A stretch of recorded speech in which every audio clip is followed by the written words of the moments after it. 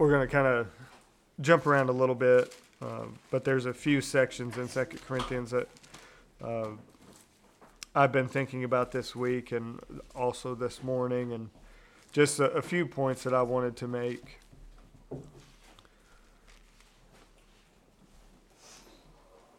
In chapter 1, Paul writes something that's really interesting where he says in verse 20, chapter 1, verse 20, he says, "For as many as may be the promises of God, in him they are yes." So the promises that we have, there's a lot of them. As Paul's saying, as many as there are in Jesus, they are yes. "Wherefore also by him is our amen to the glory of God through us. Now he who establishes us with you in Christ and anointed us is God, who also sealed us and gave us the Spirit in our hearts as a pledge." I know one of the things that I've been... Is that on? Okay. One of the things that I've been thinking a lot about lately, Sandy and I have talked about this a lot, Shane and I have talked about it, mentioned it here a few times, but just the education in my mind about what kind of heart we actually have now. How it is that God sees us, how the heart that he has given us is a total renewal in Christ. And when you read scriptures like this, it's very easy to just kind of skip through them and you hear the language that the Holy Spirit is inspiring Paul to write, but it's very specific for a reason. Because he says, first off, there's a lot of promises. So the first thing I thought of this morning when I was reading this was we, at least I, probably most of us, don't spend enough time considering specific promises. I think for a long time, it was almost like the things were, it was just easier to keep it general rather than get specific like God does, because he gets specific about his promises. If you go back and you read things that Jesus said, I think of the instance where Jesus had the interaction with the young rich ruler, and he had given him the command that if he wanted to follow him, he was going to have to sell everything and give all that life up, count all that as loss, and come and follow him. And he said, you'll have actual real treasure. You'll have true riches. You'll have actual meaning above what it is that you value so much that's just temporary for here and now. And we all know, the decision that he made, but Peter makes the point afterwards. He says, Lord, we left our homes for you. And the way that Jesus responded, I hadn't really thought about it until this week, that he goes into specifics. He names specific things. He's like, well, anyone that has lost these different things, families, homes, you've left all these different parts of your life behind, you'll receive as much and even more so in the kingdom 100-fold. So we know that the Lord does get specific with his promises. When he says, I give you a new heart, take away your heart of stone, I give you a new heart. And then not only that, but he gives us the Holy Spirit. And what is it? It's the Father who anointed us in Christ. And it says, gave us the Holy Spirit in our hearts as a pledge. And we all know what that means. It's just, that's a way for you to know. It's like whatever it is that he says is in store for you, you can trust because you have the Holy Spirit as it's the down payment. It's the thing that you could point to and you can say, well, I know for a fact things are different now. It's not the complete promise received yet because we're still dealing with a world that is at war with God, and the work of the cross is complete. but the plan of God has not come to full fruition yet, which is what we're looking forward to. But we're able to absolutely believe it and set our hope in it because we have the Holy Spirit that is in our hearts. Because the Lord, God the Father, has established us with Christ, and because we have a new heart, the Holy Spirit can then abide there. That's why the Scripture says, don't grieve the Holy Spirit. Because the Holy Spirit is happy to abide with you. You can do things that will grieve it. But as it is in the heart that God has given us, it is happy to be in fellowship with us. That's what we see, the fellowship of the Spirit. To jump over to chapter 2.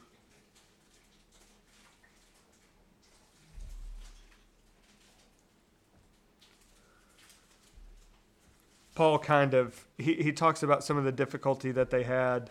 And in verse 14 he says, "But thanks be to God, who always leads us in his triumph in Christ, and manifests through us the sweet aroma of the knowledge of him in every place." So a couple things, like Lizzie was praying, gratitude, we can't overstate it. We can't be grateful enough. Gratitude then opens you up to have joy. It reminds you of the promises of God. It reminds you of the things that he's done. So many times, we all know what it's like to be under duress, to be in a trial. And when you're in that, it's like you can't think of anything any prayer God has ever answered. You can't think of any time that he's come through. It's like all that seems to be just kind of covered up, and all you're thinking is just this is a bad situation, and it's only ever going to be bad, and there's really no hope. But when you decide to choose thankfulness, to be grateful, to cultivate that, what it does is it opens up, it allows God then to bring remembrance. It's like David will talk about that in the Psalms where he says, I'll call to mind the things. I will actually be intentional and get specific about it. And I've done that before. It's a habit that I've mentioned that I think is a really, really good one for everybody to do from time to time, is just sit down and actually write out some things. Write out horrible situations and how God then answered it, and how, looking back at it now, you have clarity and you can see it wasn't wasted, number one. And number two, the way that God intervened, the way that he sustained me through it and then intervened is not something that I can ignore. So that the next time that the thing comes up, it's your mind is now educated. It's trained. It knows how it is. When James mentioned Job, he says, we've seen the outcome of the Lord's dealings with Job, for instance. If a situation that is that intense, which none of us are likely to ever have anything that's that rough happen in our lifetime, but if we can look at that and what James is pointing out is that, look, the Lord was with Job. You see the outcome of the Lord's dealings.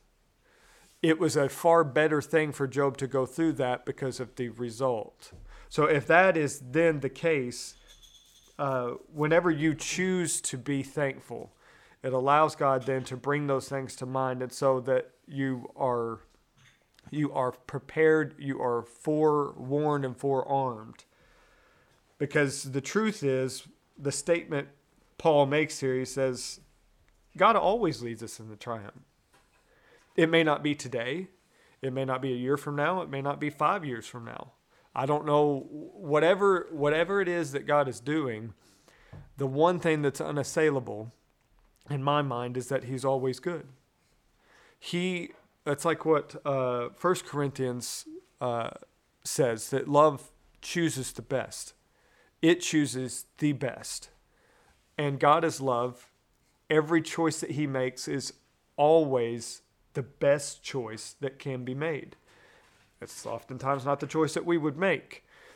But the idea is that when you begin to establish trust with someone, it then allows them,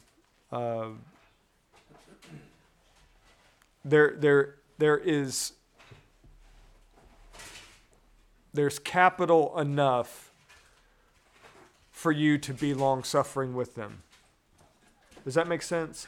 It's like if God has always only ever been good, and every outcome of his dealings is only always for the good, then even though it may seem like it's not, it allows you to keep that at bay, knowing that you have a history with God. You have a history with God, and that history has given you tools. As we'll see later, Paul talks about the weapons of our warfare. And he says, we are here in the flesh. We walk in the flesh, but we don't walk accordingly to the flesh. We don't war accordingly to the flesh because we have been given tools to be able to navigate through that stuff. We're not like, when Paul says we're not just like at sea, just being tossed around. We have a sail. We have an anchor. We have navigation. We have the ability to set a course. And so, the Lord has given us all these things. He's given us a rich history with him and also with other people that we can look at. And we can see we have an anchor that is our hope, the one that is secure. If we read through Hebrews, where he's talking about how it's actually one that is made firm so that we're able to come before God's presence to receive from him what it is that he wants to give. You can't do that if you're just constantly being tossed around. It's impossible to receive in that state. But he says here that God always leads us in the triumph. And he says in verse 15, "For we are a fragrance of Christ to God among those who are being saved and among those who are perishing. To one an aroma from death to death, to the other an aroma from life to life. And who is adequate for these things? For we are not like many peddling the word of God, but as from sincerity, as from God, we speak in Christ, in the sight of God." He goes on in chapter 3, and he talks about how, they don't need letters of commendation because their letter is the work that they had done with this group and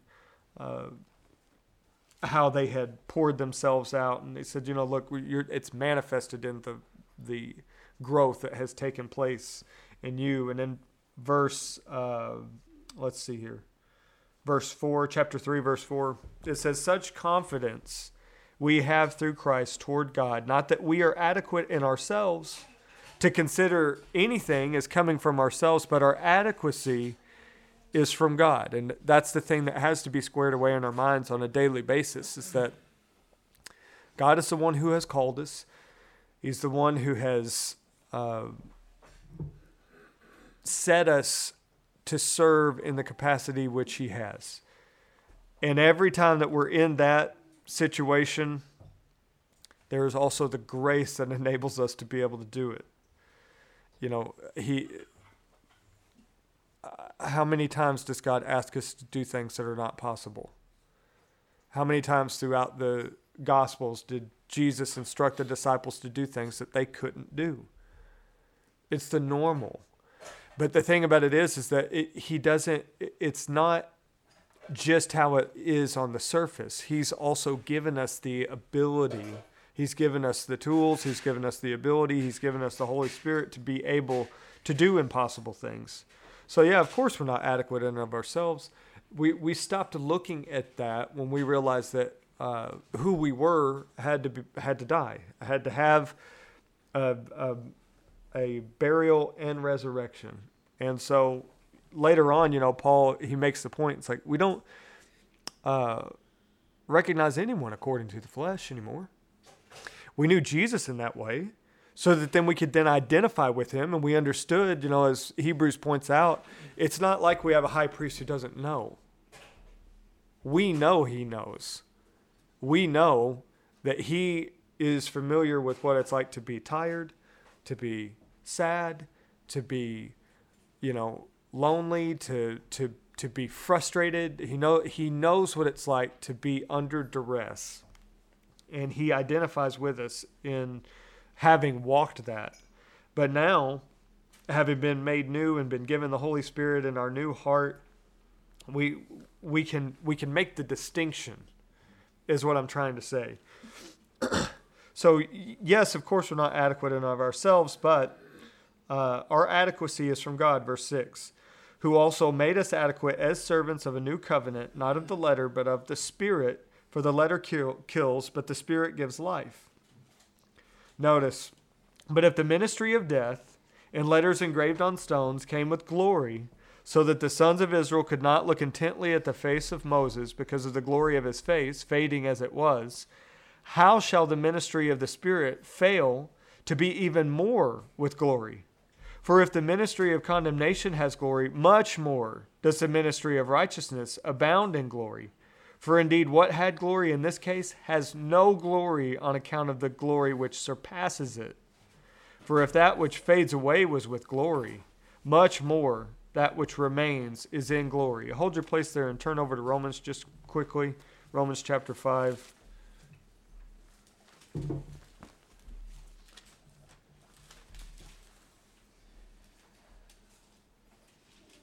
So, oftentimes the Lord will point to a physical reality that we understand and can relate to, and then He will use that to help us understand a spiritual reality that is a greater reality.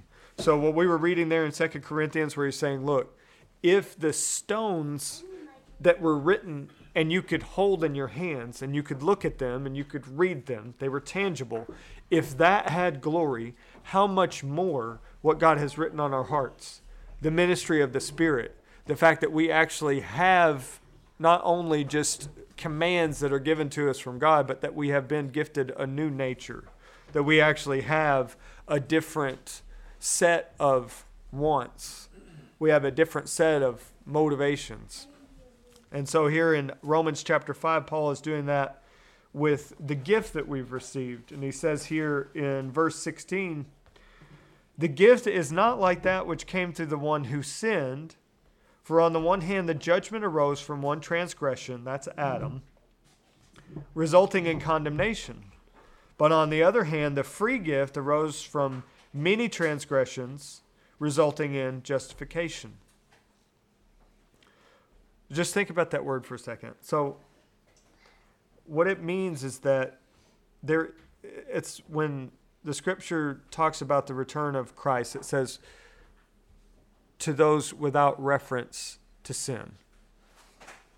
What we are looking forward to is the renewal of everything that is good and a reunion with the fullness of God and without reference to sin. No, like, I know that you messed up a lot, but I'm going to forgive you. That's not what we're looking forward to.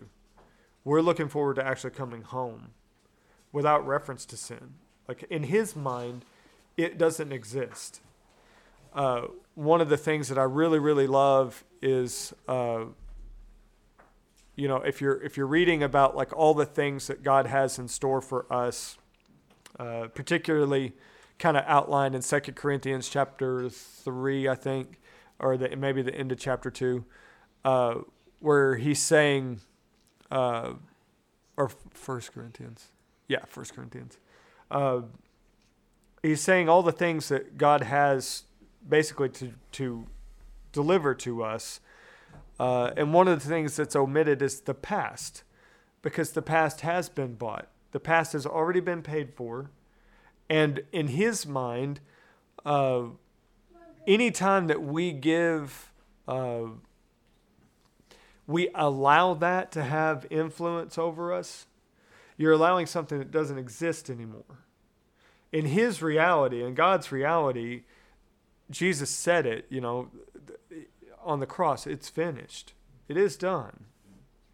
The works of darkness have been destroyed. He's given us a chance to kind of have a hand in kind of bringing it into its fullness. But we should never lose sight of the fact that it's not like, and I know this is a point that we've talked a lot about, but it bears repeating. It's not that we are just pardoned. That's not just that we have been, that the Lord, he's had mercy on us. Those things are true. But he goes a step further and he says it's justification. That you've been set as belonging, not just as somebody who's, he's had pity on. So it's resulted in justification, verse 17. For if by the transgression of the one, death reigned through the one. So it's, the decision that Adam made spread to everyone. Much more those who receive the abundance of grace and the gift of righteousness will reign in life through the one, Jesus Christ. So then, as through one transgression there resulted condemnation to all men, even so, through one act of righteousness there resulted justification of life to all men. And then back over to 2 Corinthians. So he's saying, if it is in that way, how much more so the ministry of the Spirit? Verse 11, chapter 3, verse 11, for if that which fades away was with glory, much more that which remains is in glory. Having therefore such a hope, we use great boldness in our speech, and are not as Moses, who used to put a veil over his face, that the sons of Israel might not look intently at the end of what was fading away. That's a very interesting statement, and I hadn't really given it a whole lot of thought until this week. But Paul is joining those two things together when he says, if you understand that the ministry of death, which is what the first covenant was, if that had glory, if that had weight to it, how much more so the thing that was just a shadow of, only a shadow. We're talking about the substance, the actually receiving the actual substance, to receive God's heart, not just some things that kind of point us in the right direction, as the beginning of Romans says, where he's saying, like, look, even people that didn't know God, they could look at creation and they could see his invisible attributes and the things that he made. You can look at the Ten Commandments and you can kind of see, you can start to paint a picture of what his character is like. He can't be around lies because he is truth. All of those things point to the character that he has, but they're just, they're only scratching the surface. You understand? What we've been given is the actual fellowship with the person that these things point to. And when Paul's explaining that, and he says in verse 12, he said, well, therefore we have hope, which is an interesting thing to say kind of in that context. But he says, we use great boldness in our speech. So that then is supposed to change your hope. Your hope then, you have such a hope knowing that, you have received the ministry of the Spirit, and it changes the way that you talk. And he says that it's great boldness. And we're not as Moses, who we're trying to be discreet about it. He says, no, boldness. We don't cover it up. We let it be what it is. Verse 14, their minds were hardened. Whose minds? The people that couldn't look at the presence of God on somebody. Their minds were hardened, for until this very day at the reading of the Old Covenant, the same veil remains unlifted because it is removed in Christ. For us, there is no veil that is over us. Why is that? Because, like it says, verse 16, whenever a man turns to the Lord, the veil is taken away. And they can see. Now the Lord is the Spirit, and where the Spirit of the Lord is, there is liberty. But we all, with unveiled face, beholding as in a mirror the glory of the Lord, are being transformed into the same image from glory to glory, just as from the Lord, the Spirit. So it's one of those things that,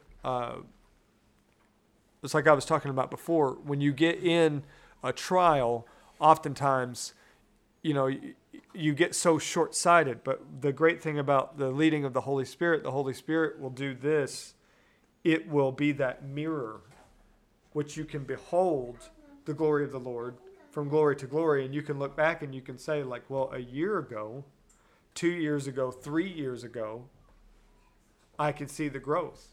I can see my fellowship with the Lord is stronger. My understanding about his faithfulness is greater. And I know that I understand that I'm being transformed. So chapter 4, therefore, since we have this ministry, as we have received mercy, we do not lose heart. But we have renounced the things hidden because of shame, not walking in craftiness or adulterating the word of God, but by the manifestation of truth, commending ourselves to every man's conscience in the sight of God.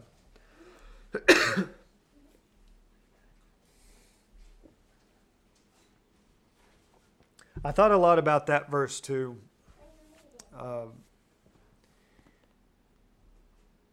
Because anytime the scripture says something like, therefore, or because of this, or any kind of injunction like that, you pay attention.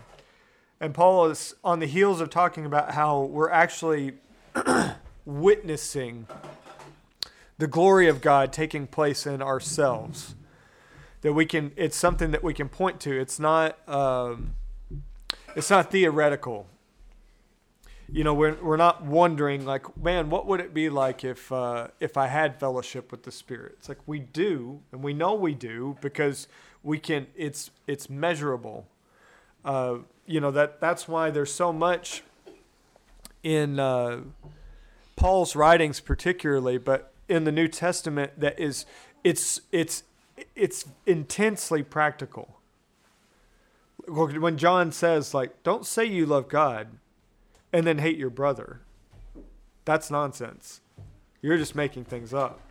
Your love for God has to be demonstrated with how you treat people. If you're saying it's like, I have all knowledge and I have all these revelations, like Paul is talking about in 1 Corinthians, and he's saying, but if you don't have love, it's just like, it does no one any good. God is not impressed with any of that.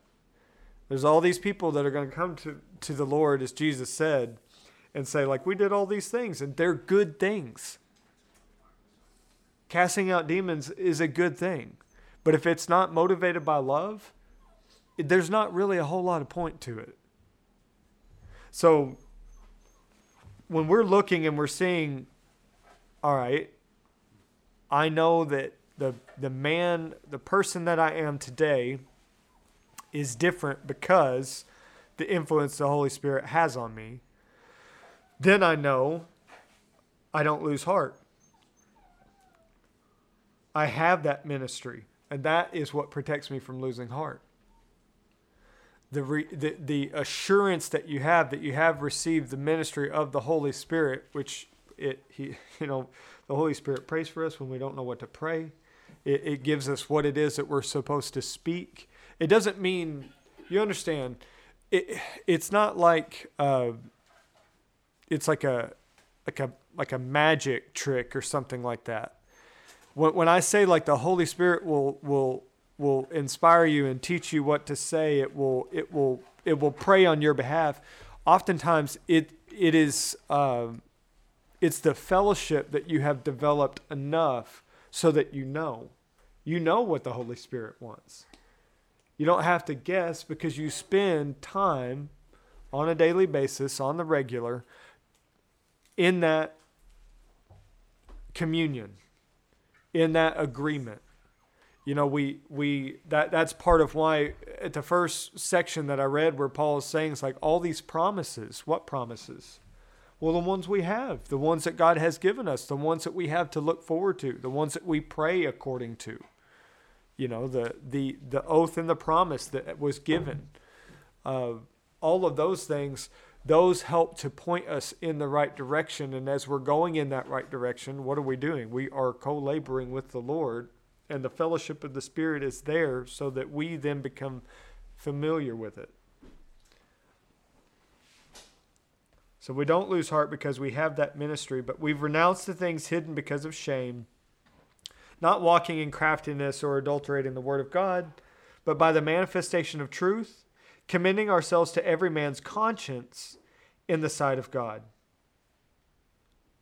And if our gospel is veiled, it is veiled to those who are perishing, in whose case the God of this world has blinded the minds of the unbelieving, that they may not see the light of the gospel of the glory of Christ, who is the image of God. And that's how it happens, is that, once it becomes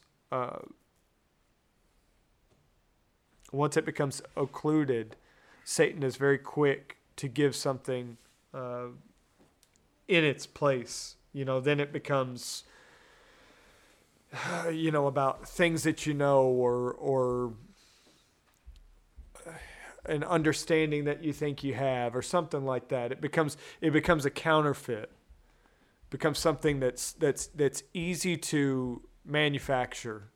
And that's why Paul is saying, it's like, look, we make sure that it is made clear to people's consciences that we are made manifest in the sight of God. Now jump down to verse 7. He says, but we have this treasure. The treasure is the fellowship with the Spirit, the transformation of glory to glory. We have this treasure in earthen vessels, that the surpassing greatness of the power may be of God and not from ourselves. We're afflicted in every way, but not crushed, perplexed, but not despairing, persecuted, but not forsaken, struck down, but not destroyed, always carrying about in the body the dying of Jesus, that the life of Jesus also might be manifested in our body. For we who live are constantly being delivered over to death for Jesus' sake, that the life of Jesus also may be manifested in our mortal flesh. So death works in us, but life in you. But having the same spirit of faith, according to what is written, I believed, therefore I spoke. We also believe, therefore also we speak, knowing that he who raised the Lord Jesus will raise us also with Jesus and will present us with you. For all things are for your sakes, that the grace which is spreading to more and more people may cause the giving of thanks to abound to the glory of God. And that's one of the promises that we look at is we know that the Father raised Jesus. He's going to raise us as well, present us with him. Verse 16, again, therefore, we do not lose heart. When Paul mentions something that specific a couple times, it's because he's making a point. And obviously the point is, it's very easy to lose heart. We all know what that's like. We all know the majority of the people that we interact with, the people that we have some kind of contact with in this world, for the most part, have lost heart. This generation especially is a very jaded and detached group of people. And, there's been a lot of undermining to make that take place, where you have, all the kind of, I guess the supports to kind of keep people from going there have just been one by one just stripped away. The breakdown of the family, the absolute destruction of like a real like active church body. Most people don't have that because the church has really just been under attack and has been the church in America anyway has cowered in a lot of ways to the pressure of society. There's all of these absolute truths that have been attacked to be able to bring in that nothing really matters. There's not really a point to anything, and that ushers in hopelessness, and that makes people very easy to enslave and to abuse and to control. But Paul is, he is, because of the Holy Spirit's leading, is helping us to fight back against that stuff, to say, like, look, you don't have to lose heart. We don't lose heart when we are in this place. When we're saying, it's like, I'm not just somebody that's in this environment. I'm someone that's here that can actually do something about it. So when I interact with people, they know it's like, well, you're not like the other people that I normally interact with. And the reason being is because you have fellowship with the Holy Spirit, because you have influence that is far greater above circumstance. Circumstance has an effect on you, yes. It has an effect on all of us. It even had an effect on Jesus. But it is not the only thing that's affecting us. It can be. You can allow it to be the only thing that's affecting you, but it's not intended to be that way, because, Jesus made the point. You always ought to pray. You always ought to pray and not lose heart. Those two things are directly linked, because it's impossible to keep from losing heart if you're not praying. You've got to have that communication as just like second nature. It's got to be response for you, so that you're not having to think about it all the time. Because a lot of times when you're under stress and you're under pressure, you don't have the resources to spare to be able to think your way through it. You know what I mean? And a lot of times, like if it's a real, like if there's a lot of pressure involved, it's hard for you to be able to make sense. Our brains don't do real well under that unless we're already forewarned and forearmed and we have been prepared. And so that's what praying without ceasing will do, so that when the things come up, you're not caught off balance. So we don't lose heart. And Paul mentions here just like the natural state of things. He says, though our outer man is decaying, our inner man is being renewed day by day. If you don't feel like you're being renewed day by day, then you're missing it. You are identifying too much with the outer man, which we all do. We all want to make sure that the outer man is taken care of and is healthy and all that. But that's not our identity. Our identity is the inner man. That's who we really are. And that one is being renewed day by day. For momentary light affliction is producing for us an eternal weight of glory far beyond all comparison. While we look not at the things which are seen, but at the things which are not seen. For the things that are seen are temporal, but the things which are not seen are eternal. And that's the dynamic between having fellowship with Jesus and the Holy Spirit and not, is that it changes then the focus on, you're moving from just the temporary things to eternal things that actually really stand the test of time.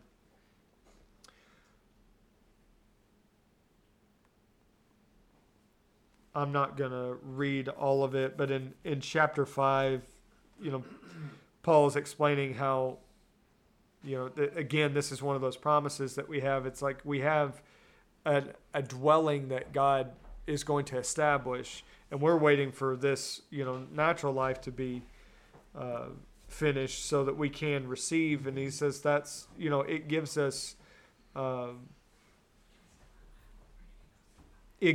longing. Notice verse 5 of chapter 5, verse 5.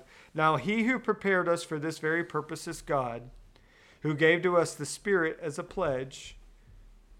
Therefore, being always of good courage, and knowing that while we are at home in the body, we are absent from the Lord, for we walk by faith, not by sight. We are of good courage, I say, and prefer rather to be absent from the body and to be at home with the Lord. Therefore also we have as our ambition, whether at home or absent, to be pleasing to him. It's one of those things that, Paul says at one point, he's like, well, whether we live or die, we're in your hearts to have that striving to labor with Jesus, whether it means our life or whether it means our death. Either one. What we've just decided is that we're going to try, our ambition is to be pleasing with the Lord, whatever it is, whatever the situation he puts us in, whatever it looks like.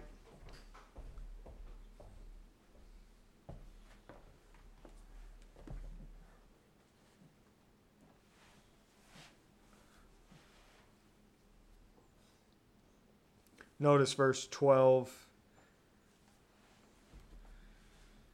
Paul says, he mentions all these things and he's just kind of reiterating. He's like, listen, we don't say this to like commend ourselves to you or to try to persuade you. He says, we're not, again, commending ourselves to you, but we're giving you an occasion to be proud of us, that you may have an answer for those who take pride in appearance and not in heart. And that scripture always meant a lot to me because I think growing up, I'd always heard, like pride is only ever evil. And it's not true. Like jealousy or arrogance, yes, but there is a good pride. And I mean, obviously, Paul is saying here, well, we're trying to give you an occasion to be proud of us in a godly way. And he said, because you then will have an answer for people who take pride in appearance, in the way things look. They put on a good showing, is what Paul said at one point. Those who want to make a good showing in the flesh, when he was dealing with the Galatians, and he's saying they really don't care anything about you. They're just saying that so that it makes them look good. They really don't care anything about you. And to be honest, they're taking advantage of you. And that's when Paul is saying, look, we take pride in heart. And it's not the heart that we developed. It's not the heart that we strove and, molded and fashioned. It's the one that we have received that we then protect and nurture, the one that we have received from the Lord. It's his heart that he gave us. So it's very insulting for us to treat it as if it's not good, to treat it as if it's a problem, because it's not. So the heart that he has given us, we can take pride in. And he says here in verse 13, for if we are beside ourselves, it is for God. If we are of sound mind, it is for you. For the love of Christ controls us. Having concluded this, that one died for all, therefore all died, and he died for all, that they who live should no longer live for themselves, but for him who died and rose again on their behalf.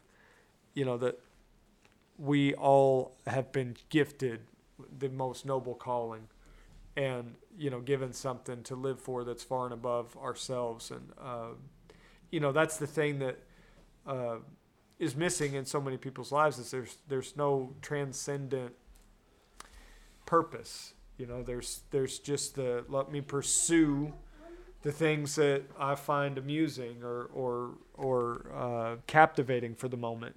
I talked about, like just being on that hedonic treadmill, just trying to find something that's fulfilling, for the moment. And it's that cycle that people are in. And I think John Eldredge talks a lot about that in his books, about how people will miss it and they'll wonder why their lives are so hollow and why nothing ever seems to fulfill them, because it's almost like being hungry and all you're doing is just eating sugar cubes. It's like, well, maybe the first few tasted good and you're always trying to get that sugar high back, but you're not getting any nutrients. You're not getting anything to actually sustain you. You're not getting anything to actually help your body repair itself or sustain itself or to have any type of real meaningful power. And that's kind of the place that, most people live. But here, Paul is saying, we live, we've been given life, not just to well, you don't have to die anymore. It's so much more than that.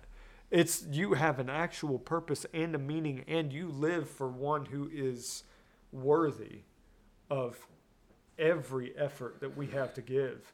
And the result, the reward that we receive from it, we have been given the blessing to actually know it. I mean, to actually know it's the things that are freely given to us by God.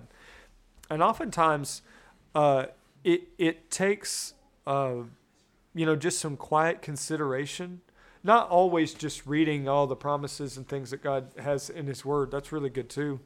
But, personally just taking a few moments just to consider what it is that you have to look forward to. What is at the end of that finish line, and what does it look like, and the specifics of it. All the times that the Lord will say, I'm going to restore double, 7 times as much as the things that were taken away from you. So just, sit down and think about that, for a minute, because all the joy that has been stolen, God is waiting to repay back, and to repay back, multiplied. I think that's partly why, He says, I keep all your tears in a bottle. I don't know what He's going to do with that, but I know that He's got something very meaningful for it. Otherwise He wouldn't tell us. You know what I mean? Like the fact that He's saying, what's kind of built into that is that He knows every tear. So He's not unaware of any tear you've ever cried. He knows every one, because not only did He know, but He also kept it. He kept it. And He's got a good intention for it. So, those are the type of things that make it to where it's you're very motivated to live for Him who died and rose again on our behalf. And then in verse 16, he says, therefore, from now on, we recognize no man according to the flesh. Even though we have known Christ according to the flesh, yet now we know Him thus no longer. Therefore, if any man is in Christ, he is a new creature. The old things have passed away. Behold, new things have come. Now, all these things are from God, who reconciled us to Himself through Christ, and gave us the ministry of reconciliation, namely, that God was in Christ reconciling the world to Himself, not counting their trespasses against them. And He has committed to us the word of reconciliation. It's the best thing to be rescued and then to be part of those that are going to rescue. It's that's the best system that you can have, and that's the way that the Lord has done it, where He has saved us, and then He has entrusted to us that word of salvation, of reconciliation, of renewal and restoration. Jump over to chapter 10.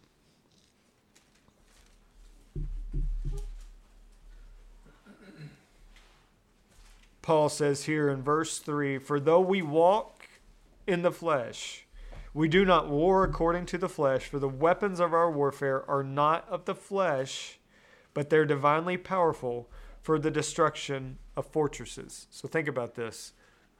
You have weapons. We have been given weapons to help us war according to the Spirit for the destruction of fortresses. Verse 5. Paul gives a little bit of clarity on that.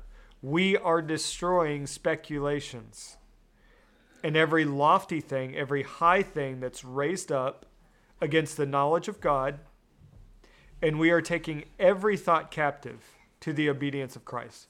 He does not say every bad thought. Every thought. Every thought gets taken captive, and we consider. And then we line it up. Is it in accordance with the obedience of Christ? So we're taking every thought captive to the obedience of Christ, and we are ready to punish all disobedience whenever your obedience is complete. Now, you can't do this unless you're armed, and you can't do it effectively unless you're well trained with those weapons. Turn over to Ephesians chapter 5, and we'll look a little bit about the weapons and armor that the Lord has given us to be able to do it.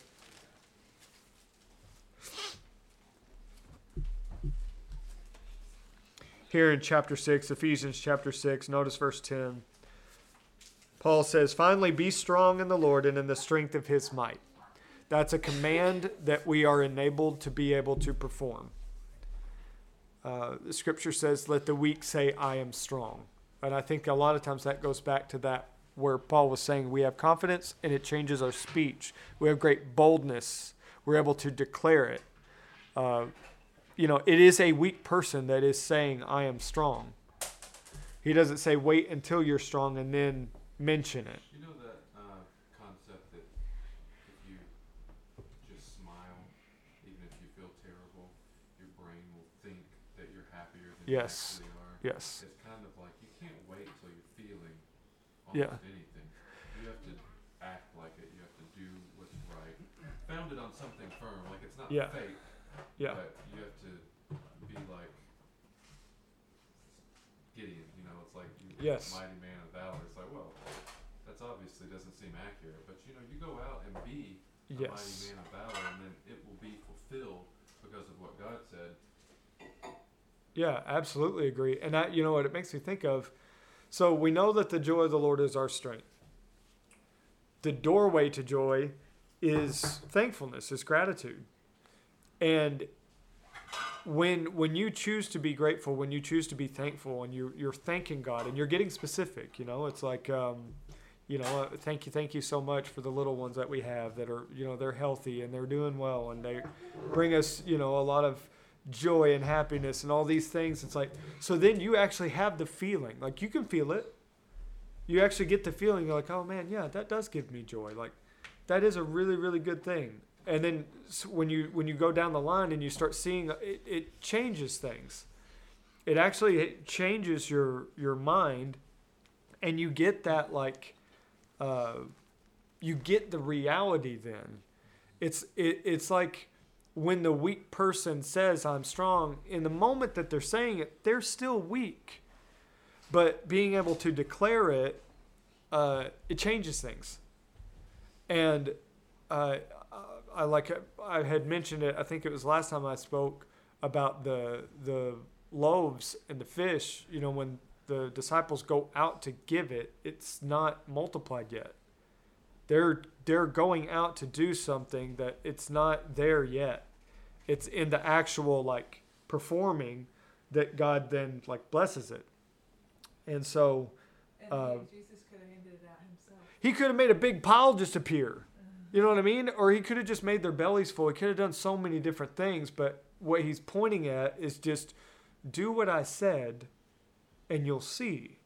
It's like how he responded to, I don't remember if it was Mary or Martha, one of the sisters of Lazarus, when they said well, if you open the tomb, it's bad because he's been dead for 4 days. And he said, didn't I say, if you believe you'd see the glory of God?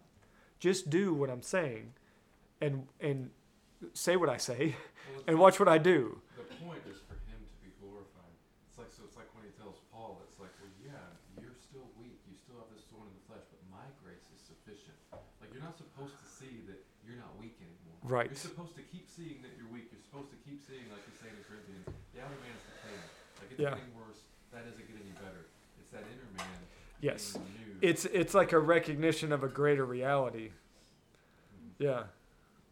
Absolutely. So, be strong in the Lord and in the strength of his might, and put on the full armor of God that you may be able to stand firm against the schemes of the devil. For our struggle is not against flesh. It's just what we read in Corinthians. He's like, it's our struggle is not in the flesh. We walk in the flesh. We don't war according to the flesh. We can't assess, we can't make our assessments just based upon that. Because if you do that, then you become, you just become a very ineffectual Christian. You can carry the name of Jesus, but it doesn't really ever change anything. And we all know what it's like. We've been in that place where, the power of God is not being utilized. For our struggle is not against flesh and blood, but against the rulers, against the powers, against the world forces of this darkness, against the spiritual forces of wickedness in heavenly places. So what do? They build strongholds. They raise up things from those strongholds against the knowledge of God. They will take something like maybe a lack of confidence in ourselves, and they will then turn that into years down the road into like a severe crippling insecurity. And then that will then turn into bitterness. Like we've all seen what happens. Like if somebody shrinks back from the person that they are being called to be, then they become very ineffectual. And a lot of times what ends up happening is that person becomes very bitter. We've all known people like that who they didn't live up to their potential. I'm just saying just naturally. Like they had a lot of potential. They didn't live up to it, and it's not good. That person years down the road is not somebody that you want to be involved with because of what it does to your soul, what it does to a person, because they know. They just know deep down it's like they didn't do what they should have done. And it betrays you. And it just kind of opens up for all kinds of horrible things to happen. And so that's what Satan's aiming at. He's trying to raise things up against the knowledge of God, of what we know to be true. And what we have been tasked with is tearing those things down to struggle against them. And we don't do it unarmed. We've been armed. We've been given the tools necessary to be able to do it. Therefore, take up the full armor of God that you may be able to resist in the evil day, having done everything to stand firm. So the thinking is, and we all understand this naturally, you can't wait until the time to be able to get prepared. It's too late then. You have to be preparing on the regular so that when it does come, because you don't know when. You don't know when that evil day. That's when he says, like, so that you can be able to resist in the evil day. Who knows when that evil day is going to be? Who knows how you're going to be tested a week from now, 9 weeks from now, a month, 2 years from now? You have no idea. So if you're making that habit to have fellowship in the Spirit, and to let Him renew you, and to be renewed in your mind, and to take in the promises of God, to be able to combat all the lies.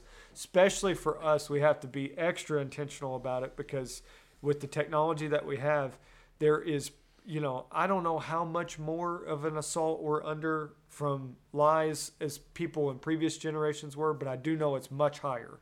I know that we are confronted with, even if you take deception out of it, just confronted with the evil that goes on in the world. We are more aware of more evil than any generation has. And you think about some of the things that people in past generations have gone through. And some of the atrocities and things that have taken place, it's like we're kind of aware in a visceral sense of like 100-fold of what most people had ever an inkling of, and it's coming to us on the regular. Not to mention large companies and groups that their ambition and their goal is to lie to you as often as they can. And so we have got to really draw the line in the sand and make sure we're taking in enough of what we know to be true, enough of the promises of God, enough of what we're actually fighting for, so that our motivation is clear, so that what Paul was talking about, so you don't lose heart. It's very easy to lose heart in that environment. So we do everything to stand firm in that evil day. Stand firm, therefore, having girded your loins with truth, having put on the breastplate of righteousness, having shod your feet with the preparation of the gospel of peace. So truth, righteousness, and peace. So we understand that these are things that God has given to us that we then maintain. It's if you're a soldier in the army, you don't pay for your weapons and your armor.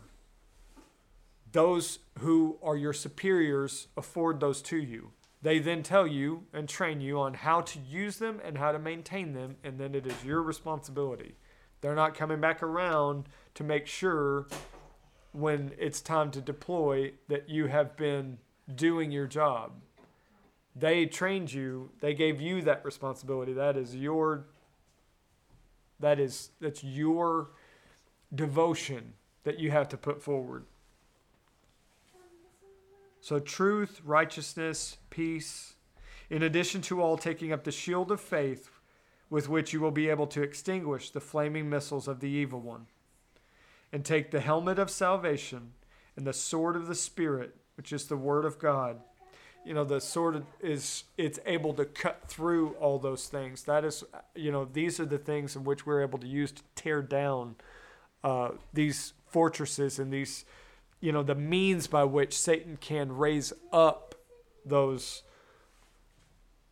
lofty things that are contrary to what we know to be the truth about God. And he says here, verse 18, with all prayer and petition, pray at all times in the Spirit, and with this in view, be on the alert with all perseverance and petition for all the saints, and pray on my behalf that utterance may be given me in the opening of my mouth to make known with boldness the mystery of the gospel. So it's just, I know that that's a lot to cover, but it was just, when I was going through that this week and today, I was thinking about how the Lord has afforded us all these things. He's given us all the tools necessary to be able to live as those that are alive from the dead, as those that are, taking back what's been stolen. I think in terms like that, where Jesus was like, look, Satan's kingdom is being cast out. It said that before he was even crucified. How much more so now? He's been crucified. He's been resurrected, and we have been resurrected with him. We've been justified. We now have the Holy Spirit, new hearts, and we are able to walk according to the Spirit with divinely powerful weapons. We don't have to just let those things be. For so many things, it's like, especially lies that we believe about ourselves. It's easier to just not address them, but that God has called us to be able to address them and to be able to tear them down. And we're able to do that because he's afforded us what is necessary, but he's also given us what then is the reality. And the reality is that we've been made new, that we don't recognize each other or ourselves in the flesh. If you're able to do it for your brethren, you should be able to do it for yourself. And you do it because it's what is right. But that's really kind of all I wanted to cover for today. If anybody's got anything they want to add or any comments. So much. Should have been writing some stuff down. You just kept. Well, it's all there, so. Something you just said that I'm reminded of, that I thought, man, that sounds true. That the human soul is not meant to live in these large communities. They're meant for little tribal communities, and dealing with the world's problems on a day-to-day basis is very unhealthy. It's too much because China and Russia, we know what's going on with all this. It's like, give me a break. We can't handle that. No. So. And it just is, what it does is it just makes you just like kind of throw your hands up. Exactly. Instead of like looking at, it's like, well, okay, in this moment right here, what good can I do? Yeah. I can do this thing good. I can help this person. I can change this about my life today. It's like, I can't get myself financially responsible and completely physically in shape and all these other things. I can't do that today, but I could make my bed today, or I could take care of maintenance on the car today or something. It's just like we talked about so many times, like the best is the enemy of the good. A lot of times the best will get you tripped up and thinking, it's like, I don't have time to pray for an hour, so I'm not going to pray at all. It's like, pray for 5 minutes. Yeah.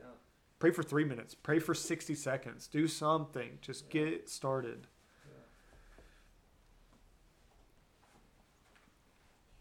Yeah, I think it's called compassion fatigue. When you just throw your hands up.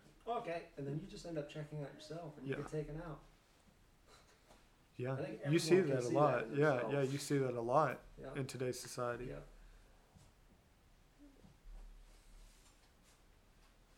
The other thing I noticed was that man, I can't believe I bought into this for 5 years now, 6 years. I just still am so amazed. I brought it up a lot, but the good heart type teaching, it's like you talk about taking Paul incorrectly in Romans 7 saying, wretched man that I am. It's like, this doesn't please God to say, like, I'm a wretched piece of, you know, like, this is not the way that we look at our, like you said, like, we don't look at ourselves like that anymore. Because he, you know, in the next chapter, he says, well, it's, Jesus has set me free. Right. I'm not that. And that's when later on, he says, well, it's not me. Sin. Yeah. It's kind of a matter of what you focus on, right? Because it's, like it says, don't regard one another according to the flesh. It doesn't mean we don't see what happens in the flesh. It's just not where you put the outcome and the focus. Like, is it Abraham, how it says that he looked at his fleshly body, that he was past childbearing years? Yeah, he considered. He considered it. Yeah. Like but then he also considered he who had promised. It's like one of those things where, like, we're kind of walking down the middle where you put your focus on the right thing, but it's not that head in the clouds don't have any issues anymore. It's like you consider, like, I'm carrying around this body of death, and it's bothering my steps. Like, it's difficult, and I don't like the things that it does. But what I agree with, what I'm going to put my attention on is the new heart that Jesus gave me, like that His life is living in me. You know, it's, you consider both things. Yes. And then, well, it's like he was saying in 2 Corinthians, it's like we look at this tent that we're in, and it's straining, and we're groaning, and we don't want to be unclothed. We don't like that it's decaying, it feels bad, but we don't lose heart. Yeah. Because we look to the fact that as soon as we're absent from this body, then we're at home with the Lord. And He's gone away and prepared a good home that is so much, like you said, like it's 100-fold better than everything that we lose here. Like, it is the real reality that we have to put more of our focus and attention on in order to not lose heart. Where did my green hair go? There's a frozen hair bow.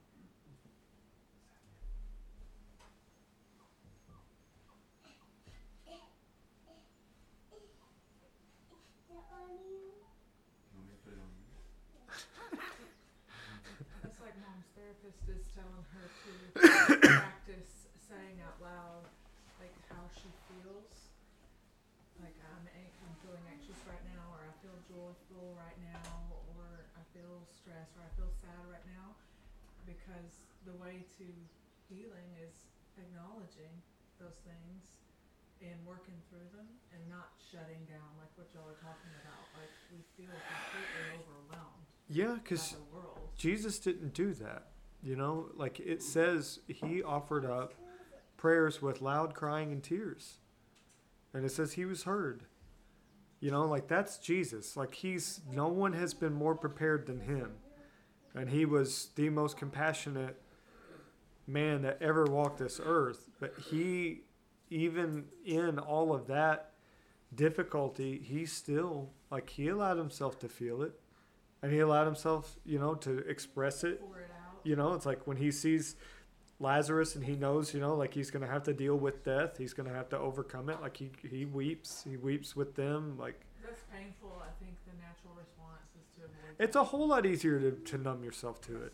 Right. To just, like Sandy was saying, to just check out. You know, it's like we get overloaded when we're not allowing, you know, the Holy Spirit to focus us. You know, you get overwhelmed. It's just too much. We want to do, it's like you were saying a week or two ago. It's like then we want to numb it. Yes. Like when you get overwhelmed and you want to check out. Then and all that does is just make you weaker. Yeah. And you know, like they instead of actively being a part of the solution, you're just wanting to check out. And you know, it's that book says a man's or a woman's addictions are the cause of your refusal of your strength. Yeah. You're refusing to be strong. And Well, you're just what going, it? I'm going to do that over there. I know I shouldn't. Every time I do something like that, I know like this is not good. Yeah. I'm going to do it anyway. Right. It's like Yeah, you know it's not. ashamed to come home It's and not say, helping you. Know you. what? Yeah. This is not going to be good. I'm going to watch Seinfeld for an hour. I'm going to have a beer. Yeah. Was it edifying? I had a good time, but was it spiritually? And not that that's wrong, because Right. it's not. Right. But You know, like when you need to do something else. Yeah. Like it's like I really need to spend some time. I really need to be restored. Yeah. Rather Choose than the just relief. trying to get some relief for a moment, Yeah. which is relief is good. God made relief, but it kind of reminds me of what Paul was warning that that the war that we have against evil, what it's trying to do is that it's trying to build a stronghold, to keep people captive, to make them to where they are, they're just kind of like a shadow of what they're meant to be. They're just going through the motions. There's so many people in life, they're just going through the motions. Yeah. They don't have real purpose for, what they're doing or He thought about it. yeah. And the reason being, it's not surprising. It's like, I get it. It's hard. Like, Satan has done an incredible job, especially for our generation, of making it to where just people are just, seriously depressed. But the great thing is that for us, who was it that said? I don't remember where I read it once, where it was like, don't ever underestimate how powerful you are. Never make that mistake, because joy is always within your reach. And the Bible clearly says the joy of the Lord is your strength. It is incredibly powerful, and we're capable of doing anything that God needs us to do. It just is whether or not we're going to agree with him on it. It's like when Jesus tells the disciples, you feed them. He didn't have to do anything. They weren't, they were not ready for that responsibility at the moment. So, he said, all right, well, I'll give you some things to do. Get the bread, get the fish, have them sit down, break them up into groups. You guys split up, give thanks, go give it out. But, they had everything that they needed to be able to do the impossible. That's an interesting connection between the joy of the Lord and your strength, because you were saying, pay attention to being thankful. That opens the door to joy. Because if you look up the word joy, like I've been thinking about this a lot over the past couple of years, that you don't always feel happy or bouncing around. That's what it seems like joy means. When you look it up, it's talking about God's grace and his favor. Yes. And that is what is your strength. Yes. That's what he said to Paul when Paul was feeling weak, and he's like, no, look, my grace is sufficient for you. It's like, when you're weak, then I'm strong. Yeah. So when you're weak, pay attention to being thankful for God's grace and his favor, and that's where the strength is. Yes. That's where it gets done. Like the disciples didn't pick it up and cook up new bread. They just followed Jesus' commands. They broke the bread. Jesus' power carried it out and fed the hungry people. Yeah. Like, defining the terms correctly kind of unlocks some stuff that doesn't make sense otherwise. Yes. Yes, because like, if you're feeling weak and just distraught and overwhelmed and like I'm checking out, like, what do you mean the joy of the Lord is my strength? I'm not happy. I'm not bouncing. Exactly, around. because I don't feel it. like present culture has taught us all kinds of things, because you grow up and in your culture there's all these things that you just take for granted, and one of them for us in America is joy is kind of viewed as happiness. Everything should make me feel good and happy, right? Exactly. Like, that's the way And my world is ordered, right? happiness is a great feeling, but it's not joy. It can accompany joy. But yeah, you're right. Joy is a much, much deeper thing. And, the thankfulness being tied to joy, which then is cultivating your hope and protecting your hope. Like those three things kind of like converging together. That's why, the disciplines of taking the time to be specific and thankful about things. It's like it starts you down that path. I heard Brian Johnson was given a testimony. He was talking about how, like, if he's feeling off, like maybe he's not even in the right headspace to like really pray effectively, he'll just like start playing some worship music, because just being around that and hearing it will start to like affect him. And he's like, and then he starts to remember, he's like, okay, God is for me, you know, he's good, he's only always ever good. And then it starts to like opening up other things. And I think Satan does a lot of work to make us have that mindset of like, if it's not starting with a bang, and if it's not this big, I'm gonna, it's like somebody's getting in shape. I'm gonna get up at 5 o'clock in the morning. I'm gonna go run 5 miles, and I'm gonna have rice and chicken every day for 6 months. It's like, it's not. It's just making the small decisions and keeping that discipline, and then building upon it. Like, that's the thing that God can really, really just. He's the one who causes the growth. He's just looking for someone to agree with him. Okay, are you guys ready to eat? Yeah. All right. Let's see here. Biggs, will you close us in prayer, please? Father, we thank you so much for your Lord, for you. God,